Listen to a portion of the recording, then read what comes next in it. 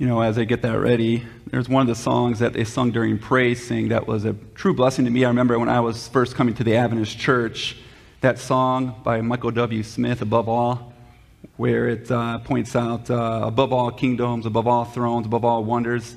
And it gets to that chorus, crucified, laid behind a stone, you live to die, rejected and alone. Like a rose trampled on the ground, you took the fall and thought of me above all. That really always struck me.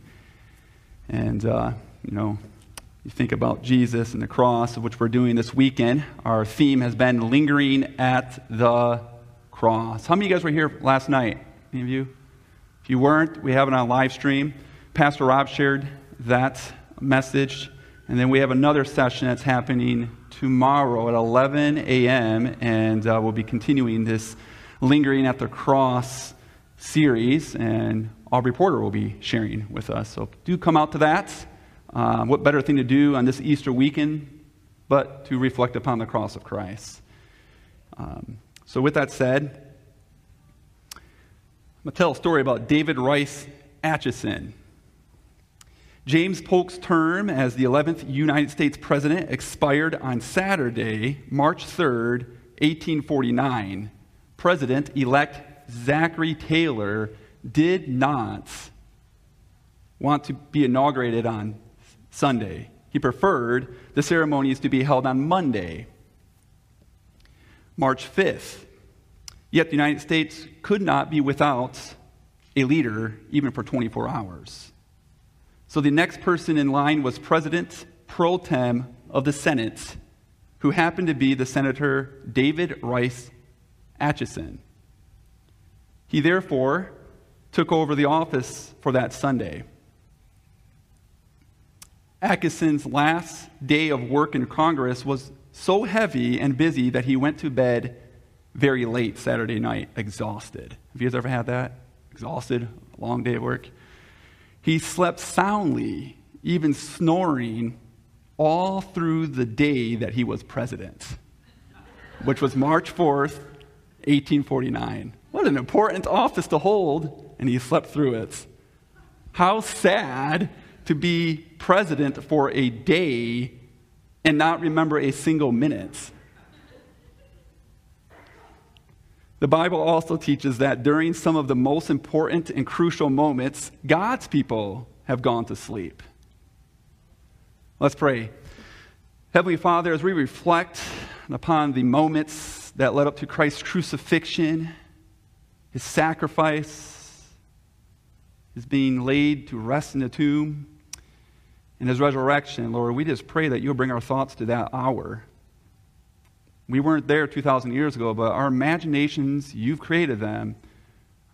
You're able to work in our minds to bring us to that moment, Lord. So help us in our mind's eye to see Christ crucified for me as we reflect upon you this hour.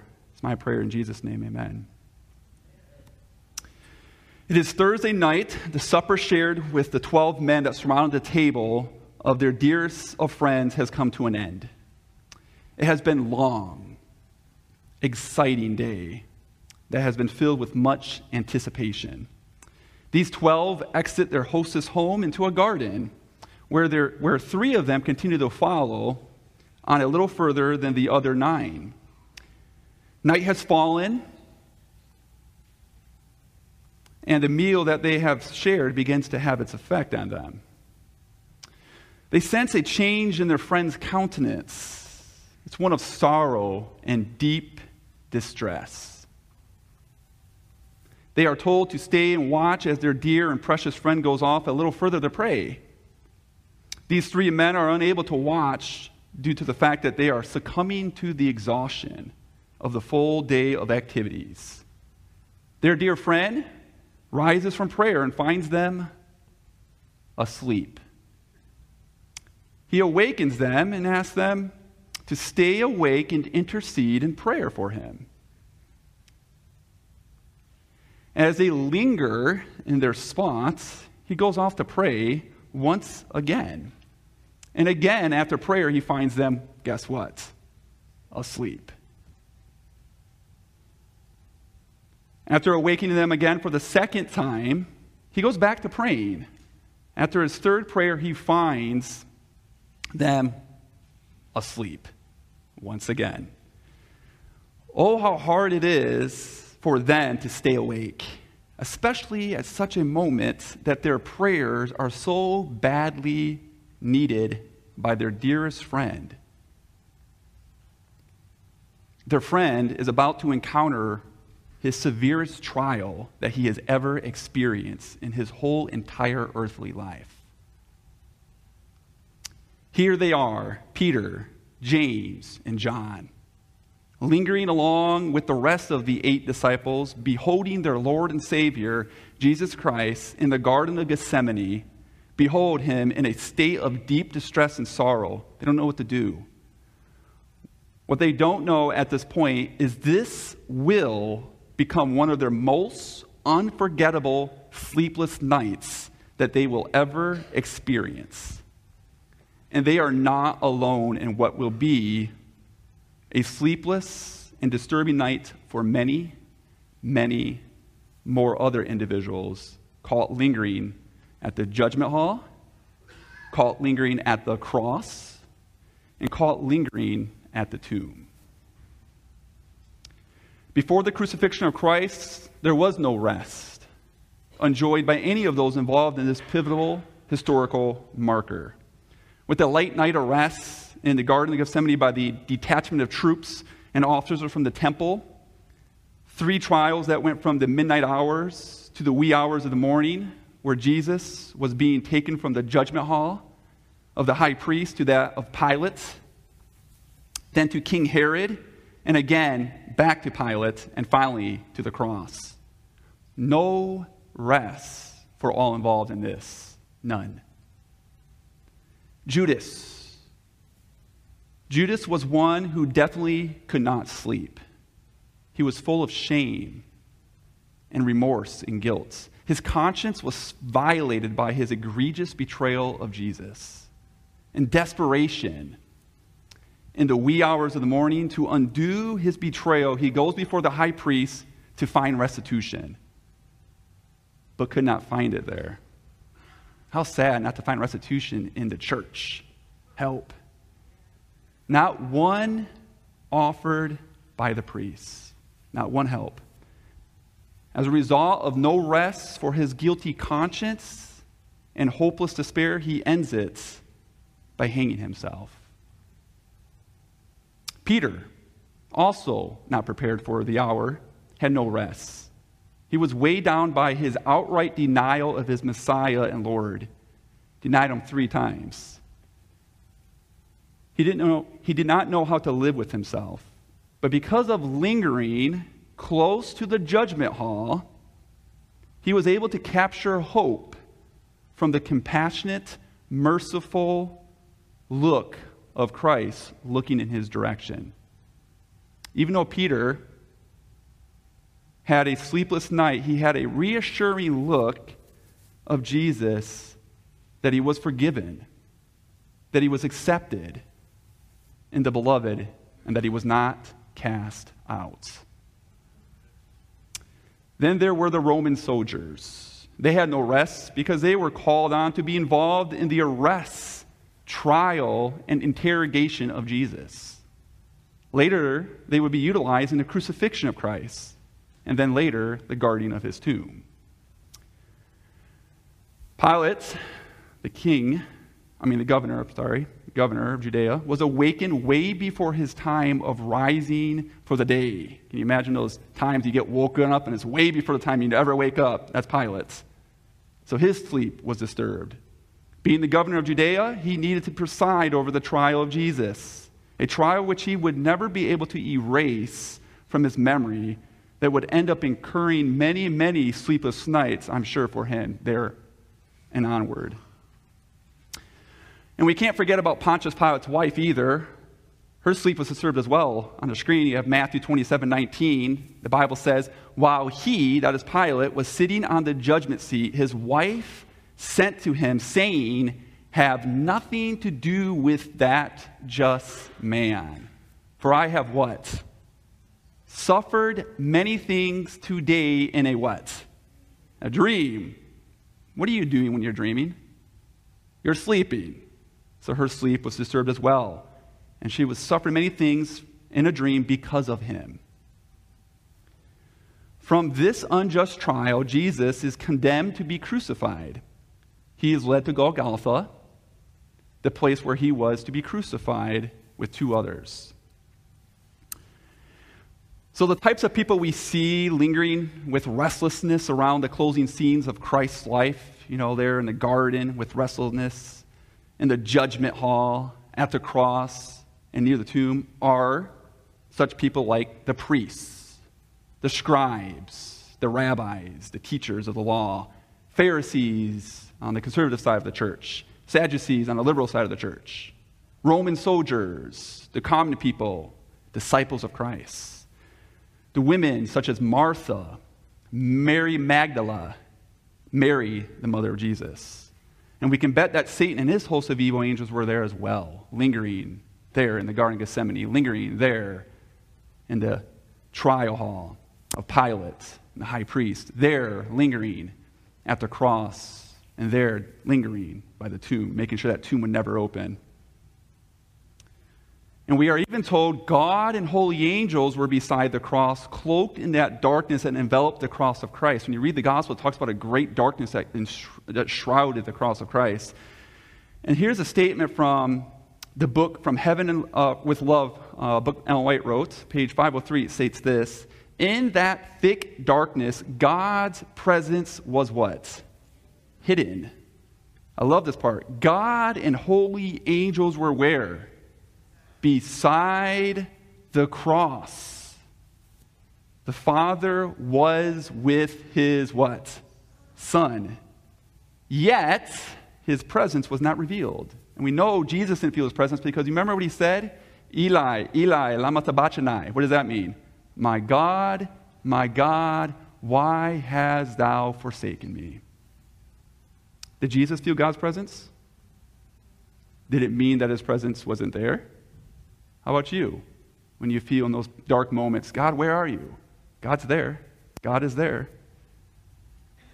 How God was with his Son, and so is he is with you.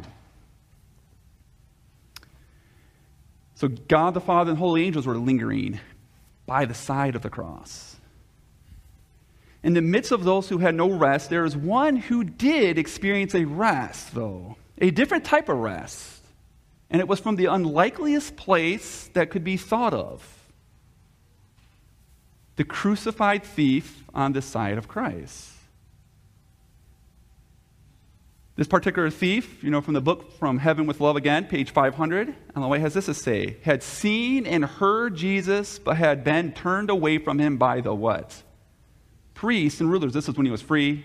We see the thief, he's there with Christ. That's the only time we really see him. But he was a free person before all that. He heard the teachings of Christ, but who discouraged him? The church. Seeking to stifle conviction, he had plunged into what? Sin. Until he was arrested and condemned.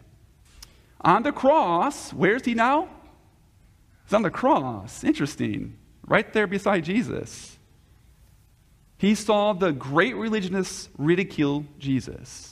What a shock. He heard the upbraiding speech taken up by his companion in guilt, so the other thief.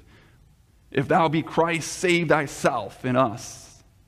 Among the passerbys, he heard many repeating Jesus' words and telling of his works. His memory, the deceased memory, was being reignited with the things that he encountered when he was a free man. The conviction came back that this was who? The Christ. We have to realize the Jewish economy and faith was built upon the hope of the coming Messiah. Christ is the Greek word for that. It dawns on him that this person, the hope of the nation, is right here on this cross. Turning to his fellow criminal, he said, dost thou not fear God, seeing that thou art in the same condemnation? The dying thief no longer had anything to fear from man. but on one of them pressed the conviction that there is a God to fear, a future to cause him to tremble, and now his life history was about to close. When condemned for his crime, the thief had become despairing, but strange. See here, it says how he was despairing. What's another word for despairing? Say maybe restless, with the weight of his terrible life that he lived. But there's a word there. I love this word, but. Don't you? It basically does away with what was said before, and now it's a different chapter. But strange, tender thoughts now sprang up. The Holy Spirit illuminated his mind, and little by little the chain of evidence joined together in Jesus. What type of Jesus at the state? The one that's healing people, the one that's casting out demons and resurrecting the dead? Is that the Jesus? Notice what it says. In Jesus, mocked and hanging on the cross. Oh, it was easy to see when he was healing and raising the dead. Oh, he's the Messiah that we were looking for. But what about when he's on the cross? In Jesus, mocked and hanging on the cross, he saw the Lamb of God. Makes me think, was this thief hearing from John the Baptist on that river, the Jordan River, when he pointed out and says, "Behold the Lamb of God that takes away the sin of the world"? He pictured at that very moment the beaten and bruised Jesus, the one that's ridiculed by religious leaders. They should have known, and yet he sees through it all. Holy Spirit illuminates his mind. It says here, hope mingled with anguish in his voice as the dying soul casts himself on a dying Savior. Lord, remember me when thou comest into thy kingdom. Quickly, the answer came. How quickly did this answer come from Jesus? Quickly. No, it wasn't like it was, I'm going to put that on hold. Anytime that you call out for salvation from Jesus, it comes quickly. Quickly the answer came, soft and melodious the tone, full of love and power the words. Can you imagine? I can't even imagine what that would look like. Verily I say unto thee today, thou. He's saying this in the day that he doesn't look like a king, doesn't look like a Messiah, at least the one that the rabbis and Pharisees portrayed. He's saying to that thief, today when I'm bleeding and bruised and I've been rejected, today thou shalt be with me in paradise. What an assurance. A person, a criminal, is being assured. With longing heart, Jesus had listened for some expression of faith from his disciples. He had heard only the mournful words, "We trusted that it had been he which should have redeemed Israel." How grateful then to the Savior was the utterance of faith and love from who? From where? The most unlikeliest place. The dying thief. While even the disciples doubted, the poor thief called Jesus what? Lord. Where was he at, by the way? He was on the cross. He was on the cross, and he recognizes him as Lord. No one acknowledged him on the cross save the penitent thief. And I love this part. Saved at the 11th hour. Would that give you rest for your soul? To know that you are assured of forgiveness? As terrible of a life as that thief led? Oh, I think it would. Jesus was acknowledged as the sin bearer. And I love this part. It is his royal right to save all who come to God by him. That's royalty in God's eyes. Whew. The repentant thief was able to find rest before he ultimately rested in the dust of the earth. How is this possible? How was this thief able to find this rest? How are we able to find rest like this thief? Well, I believe part of this is answered in the parable. It's found in Matthew chapter 18, verse 23, where it reads, "Therefore the kingdom of heaven is like a certain king who wanted to settle accounts with his servants. And when he had begun to settle accounts, one was brought to him who owed him 10,000 talents. But as he was not able to pay." Keep that in the back of your mind. He was not able to pay. His master commanded that he be sold with his wife and children and all that he had, and that payment be made. The servant therefore fell down before him, saying, Master, have patience with me, and I will pay you all. Then the master of that servant was moved with compassion, released him, and forgave him the debt. But that servant went out and found one of his fellow servants who owed him 100 denarii.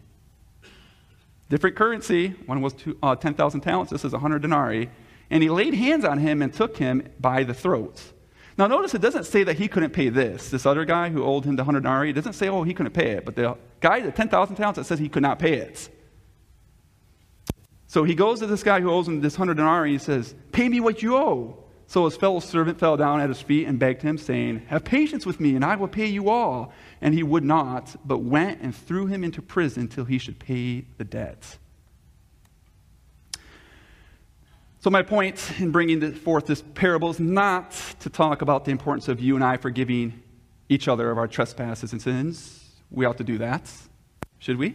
Right? We should have a forgiving heart towards one another.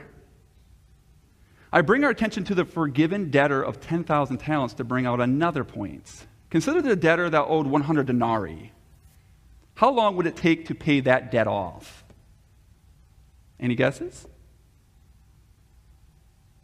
Well, we're told in the Bible that a denarius was usually considered a day's wage. So it would take about 100 days to pay off that debt. More than 3 months, depending on what the payment is. Maybe longer, right? Probably was longer. You wouldn't be spending your whole day's wage on your debt. You couldn't live, right? So what about 10,000 talents? Now, these are not 10,000 denarii. This is another form of currency, another value here. These are 10,000 talents. How long would it take to pay this debt? Any guesses?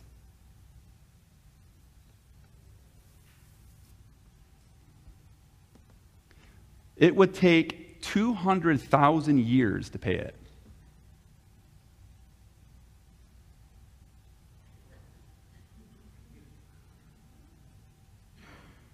Did any of you guys owe that much? Some of us have debt, I'm sure. Let me say that again. It would take 200,000 years to pay off 10,000 talents. Wow. Now, could you or I pay this? Obviously not. In the parable, it actually says that he was not able to pay it. He wasn't. It would take, I don't know how many lifetimes, I think around 2,000 maybe lifetimes. I don't know, maybe that's too high, but that's a lot of lifetimes that none of us are able to live. It's an impossibility. Now, if you had this type of debt and the creditors were after you for it, how would you sleep? Sticking with our theme, restlessness. Would you be restless? What would be your reaction? How would you deal with this, right? Might be like, how did I get to this place? Here's the thing, though. That 10,000 talents represents your and my burden of sin. You and I are unable to pay it. We individually have our own 200,000 year debt. And this includes every individual, not just you, but the person sitting by you. All those here in this room have their own personal 10,000 talents of debt owed to creditor. 200,000 years for every single one of you. That's crazy.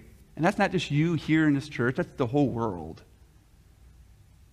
And you know what this is doing? This is robbing you and me in the world of rest, peace, and life. No rest is afforded you or me or the world until every cent is paid for. As a result, we are all wearied with our efforts to pay for what our sin has indebted us to. And the deceptive thing of it all is that there is a whole lot of people in this world of ours who think they can pay this debt off by their own good works. Right? I don't need Jesus. I don't need God. I got this. And they don't realize the debt. 200,000 years.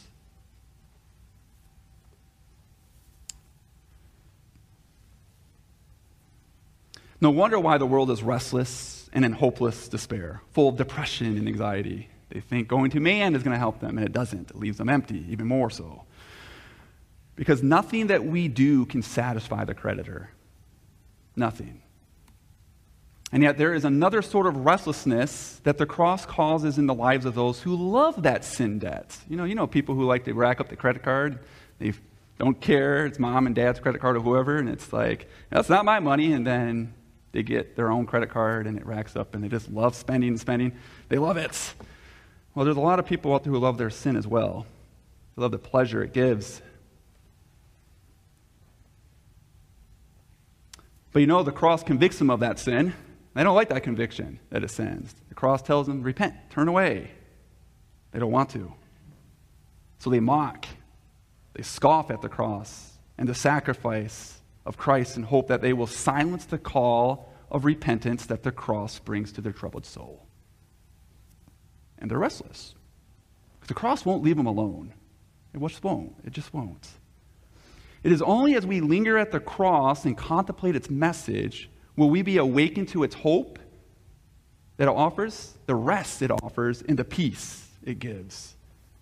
You see, in the cross of Christ is presented to you and me the payment for our 10,000 talent debt. As we linger and behold the cross, we behold the act that gives God the right to forgive you of every last cent of that tremendous 10,000 talent debt, of which you could never pay. And because God is unwilling that anyone should perish, all will be brought to the cross, as were those on the day of Christ's literal crucifixion. They will be brought to face its true imports for them, as did that particular thief who saw in it his everlasting hope and peace and life. In John chapter 12, verse 32, our scripture reading, it states, Jesus says, if I am lifted up from the earth, will do what? How many people? All peoples to myself. This passage has spoken to me in a new way since I was putting together this message. Jesus doesn't say, if I am lifted up from the earth, I may draw some people. Is Jesus using hyperbole here? When he says all people? I don't think he is. Hyperbole is, right? It's an exaggerated term you may use, but you don't really mean all. You're just saying all. Everybody believes this. We say that sometimes, right? And that's hyperbole, right? Does everybody believe what you believe? No. But is Jesus using hyperbole when he says this? I don't believe so, not one moment. Jesus says, if I am lifted up, which he was, we know he was lifted up. That's why we're here in 2022, Easter weekend, right? What will he do when he's lifted up? Will draw all peoples to myself. It doesn't say he's going to not be able to draw people to himself. No, he will draw all people to himself. In other words, the whole world has and is and will be drawn to the cross of Christ to contemplate its message and influence. None will escape. The world will be brought to linger at and behold the cross of Christ. Let's consider the reality of this point. I'm going to go skip ahead right here to this thing. This is found in Manuscript Releases, volume 21, page 36. Notice what Ellen White says here. Hanging upon the cross. What does it say there? Christ was the gospel. You see right here, the cross is the gospel to get the attention of all the inhabitants of the earth. So going back, let's consider the reality of this point. Notice, Matthew 24:14. And this gospel of the kingdom, what's the gospel? Hanging upon the cross, Christ was the gospel, right? And this gospel of the kingdom will be what? Preached. Notice that word again, will be. May, he doesn't say may, will be preached where? There's that word again. In all the world. Is that the trees and the rocks and the animals? Or is that people? People. In all the inhabited world as a witness to all the nations, and then the end will come. It's the cross being lifted up that brings the end. Revelation 14, verse 6, we're Adventists, Seventh-day Adventists. Then I saw another angel flying in the midst of heaven, having the what? The everlasting gospel. Hanging upon the cross, Christ was the gospel, right? The everlasting gospel.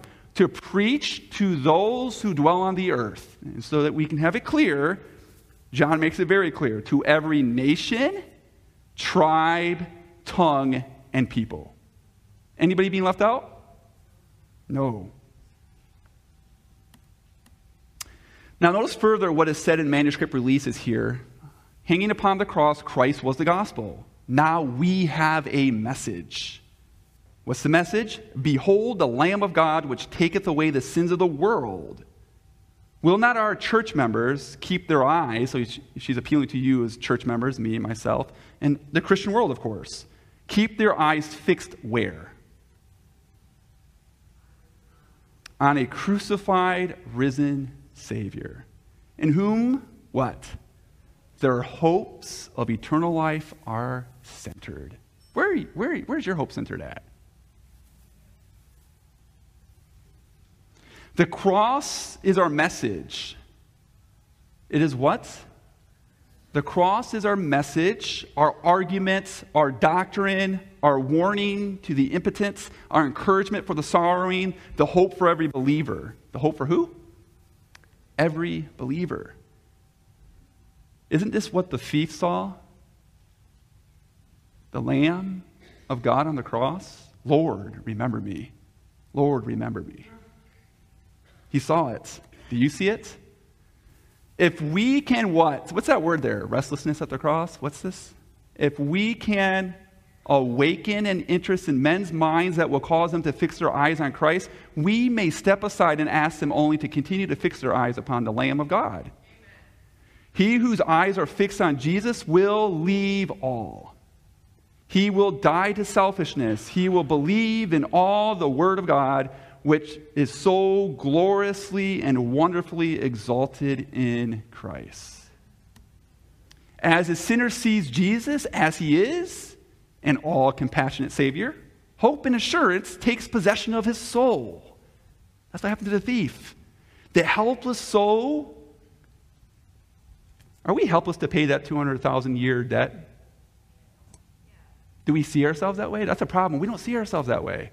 But when we do see ourselves that way, it says that there's a helper. The helpless soul is cast without any reservation upon who? Jesus. It is as people linger and contemplate the cross that they are awakened. That's what we saw in that statement. And it is the cross that all will be faced with. They're going to be faced with it. And evidence of this very fact, remember how I told you, if he be lifted up, he'll draw all peoples to himself? That's not just you today. That's always been true. From the moment sin entered to the moment it will be dealt with, it's always the cross, the arms that reach from the beginning of time to the end of time, covers all people. So people have been faced with it. You know, an example of that today is atheists. Atheists spend their time denying the cross. You know, I was trying to figure this one out. You know, how many organizations out there that are created to fight the lie of Santa Claus? Have you heard of any? You know, Santa Claus doesn't exist, you know, that type of stuff. And I was trying to look it up on Google, and I'm like, what, you know, is there any term for somebody who denies the existence of Santa Claus? And I couldn't find anything, but there was something on Google, and I thought that was kind of funny. It said somebody who denies the existence of Santa Claus is a rebel without a clause. A rebel without a clause. Well, I guess we're all rebels for those who don't believe in Santa Claus, which we don't. But an atheist, for instance, organizations are set up to infiltrate institutions with the idea that God does not exist. Now, if he didn't really exist, like Santa Claus doesn't, would you need organizations to tell people that he doesn't exist? You need philosophies to do that. I don't think so. The reason they do is because they wouldn't do this if the cross wasn't a reality being presented to their mind. It's being put before their mind. Remember, God is going to, he will do what?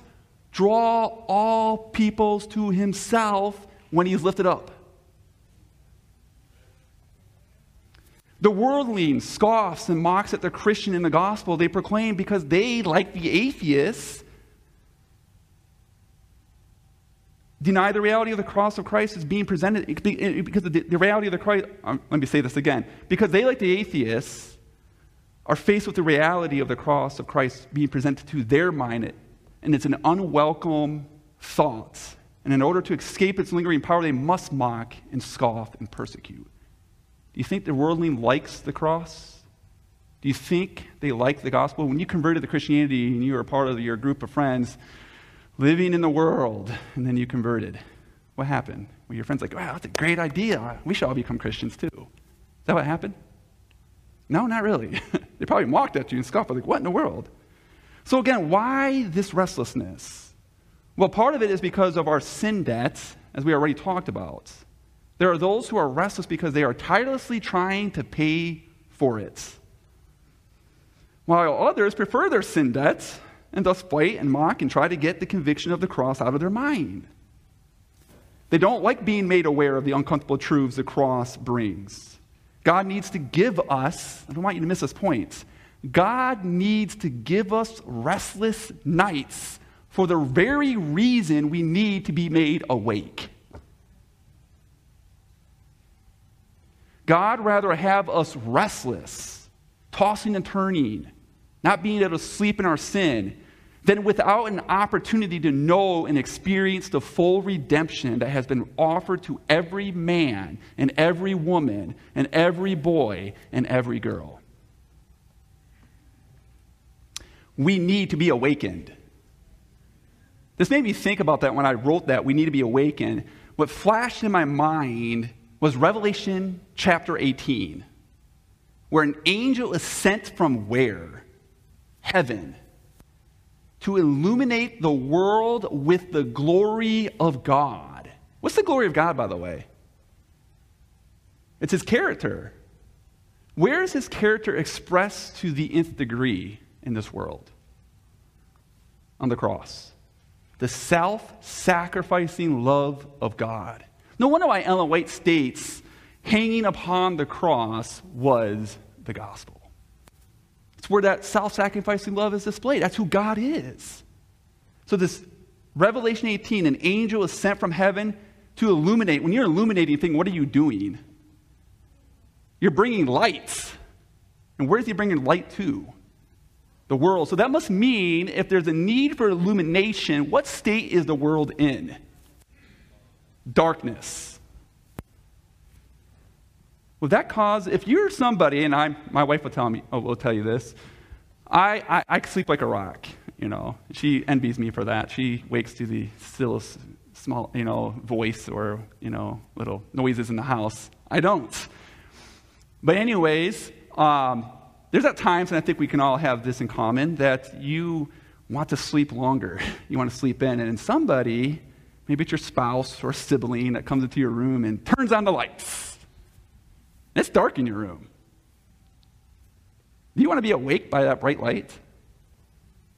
Or it's like, shut those lights off. You grab the covers, cover your head, and roll around, right? Why is that? Because you don't want to be awakened. That light is unwelcomed. You want to sleep. So Jesus tells us in Revelation 18, an angel is sent from heaven to illuminate the world with the glory of God. Spreads throughout the whole world. In other words, that sibling of yours, that spouse of you turning on the light, that is God turning on the light in the darkness of our world to awaken everyone. Therefore, as a result of him turning on the light, so many are restless. They want to go back to sleep. They want to continue to sleep. While Jesus is trying to wake them up to the salvation he has wrought out for every person on earth. And just like Jesus trying to keep Peter, James, and John from sleeping, they're in the Garden of Gethsemane, so God is trying to do that very same thing in these darkest hours of Earth's history. As witnessed on that Friday of Christ's crucifixion, several types of people were there. Some by choice, others not by choice. And still others just happened to be in and around because of circumstances. or a vocation, a job they had, or a political office they held. The circumstances for many of that time was the Passover weekend. By the way, Passover was yesterday, right? You guys got a calendar. Not always does Easter and Passover correlate, but did this year. Passover weekend, right? Biggest holiday for the Jews, right?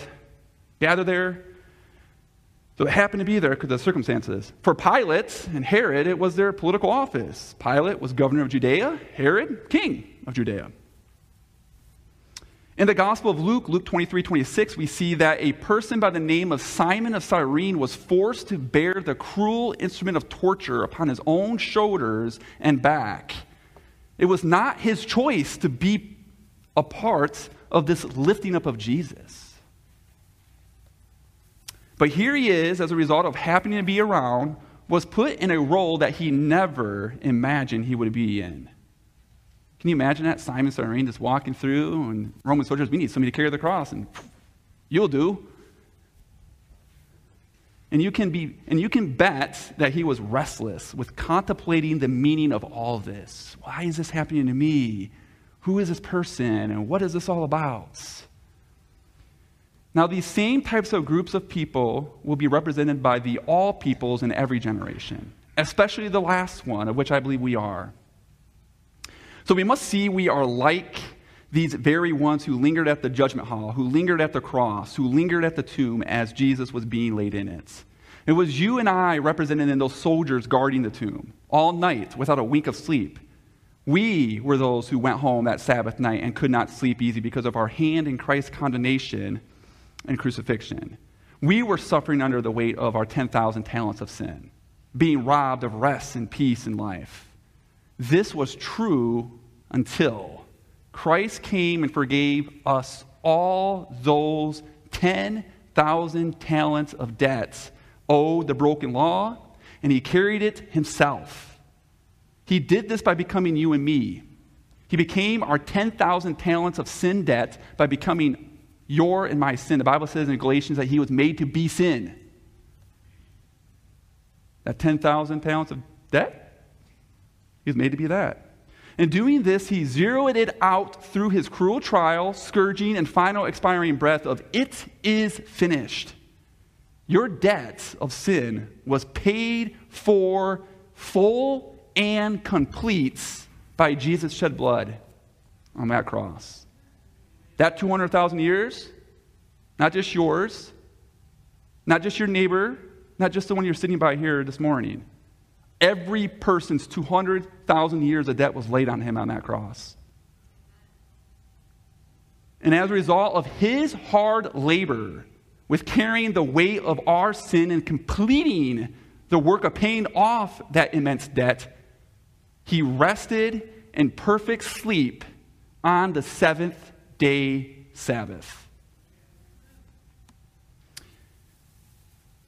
It is this literal rest of Jesus, albeit all-day Sabbath in that dark, cold tomb, that we can have perfect rest and peace from the weight of our sin.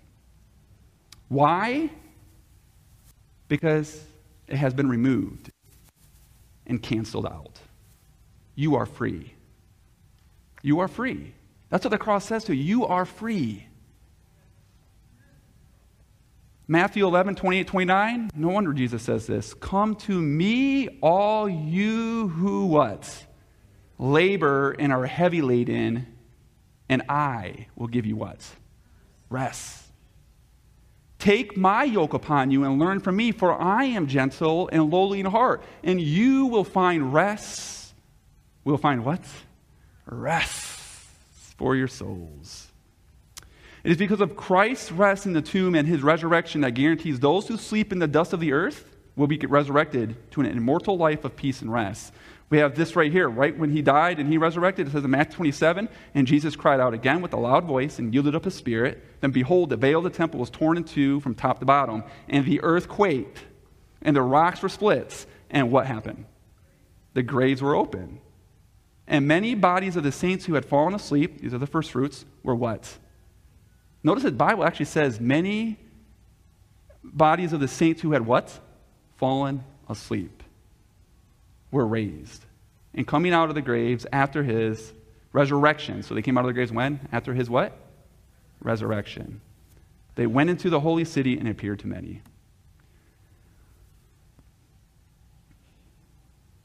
It is those who enter and receive their rest in Christ that will be awakened to sleep no more. There's a very old tale about a farmer. I'm wrapping up now, so if you guys are wondering, is he wrapping up? I am now. There is a very old tale about a farmer going to an annual spring fair in search for some help.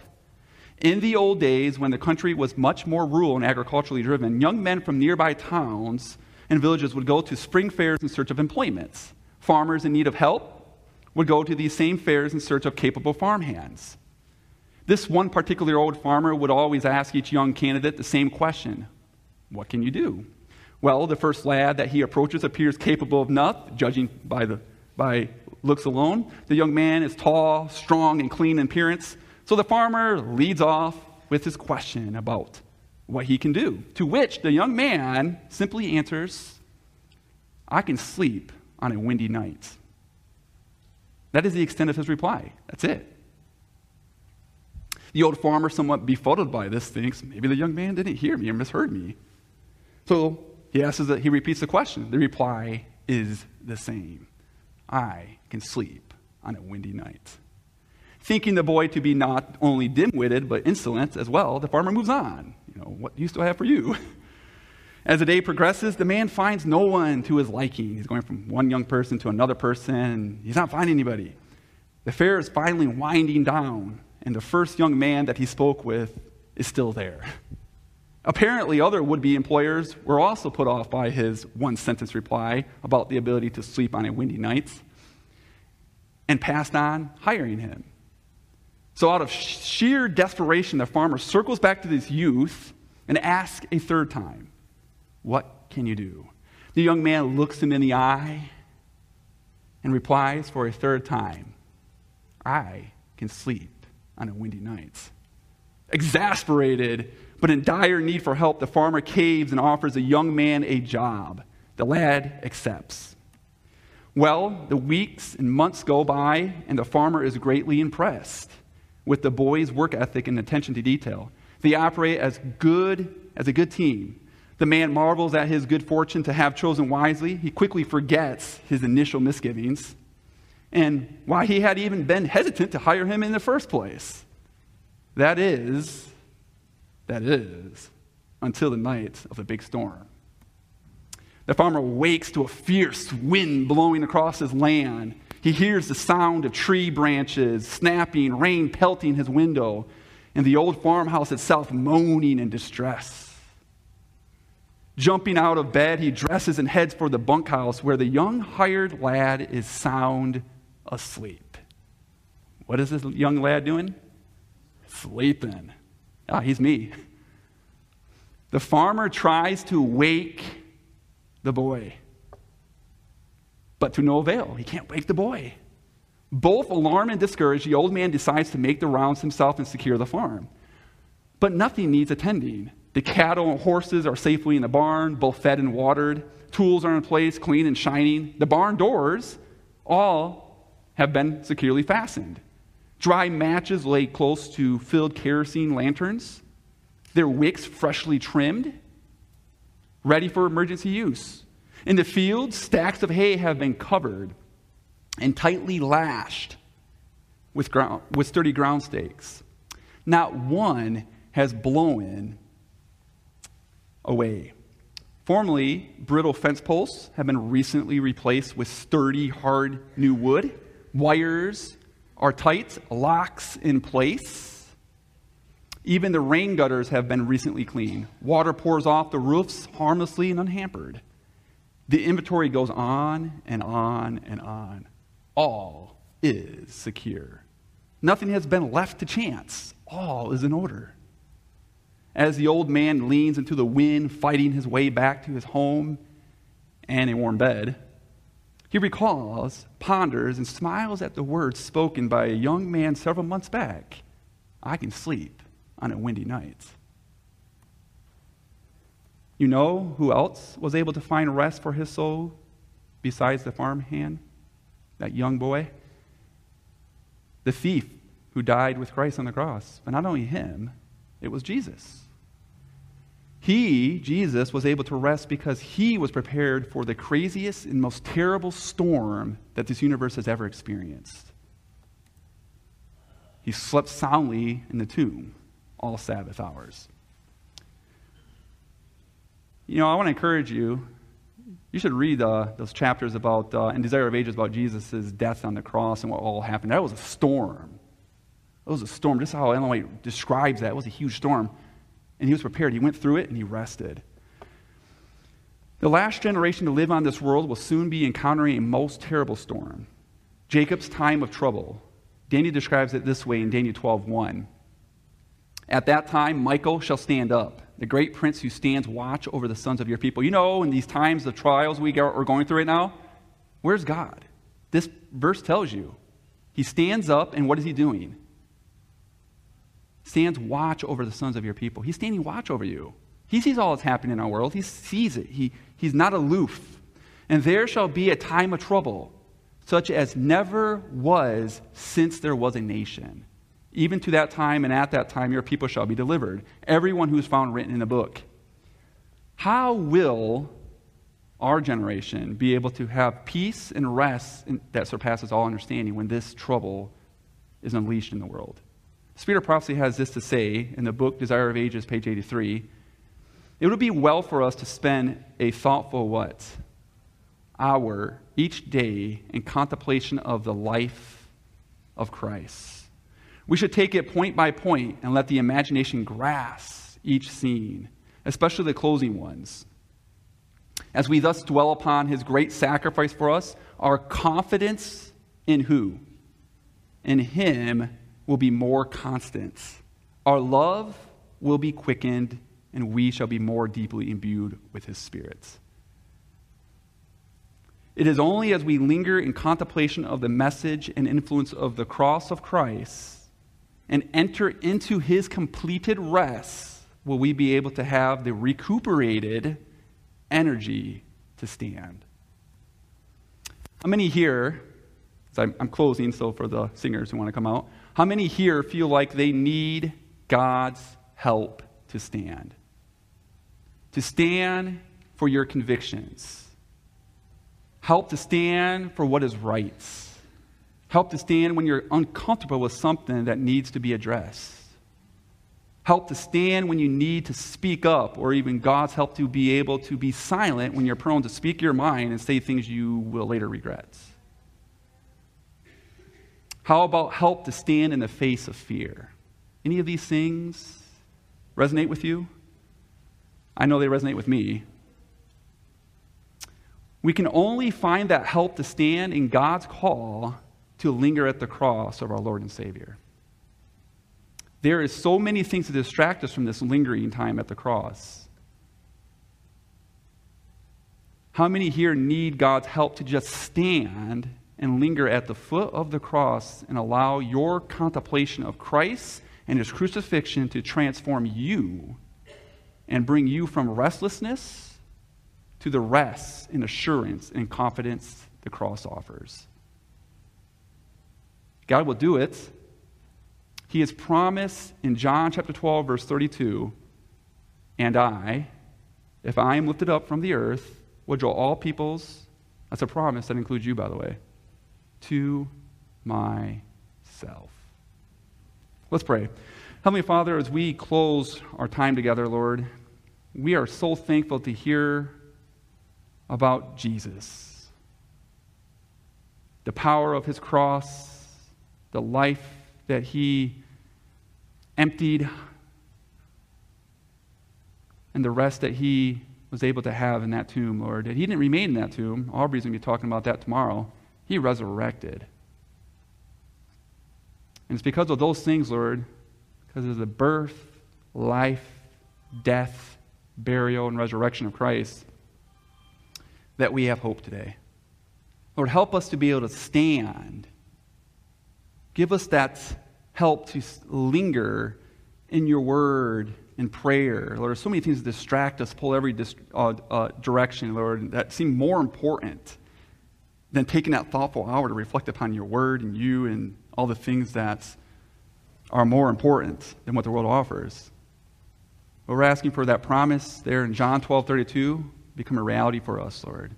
Draw us to yourself and give us the strength, the hope, and the peace and rest we need. In Jesus' name I pray, amen.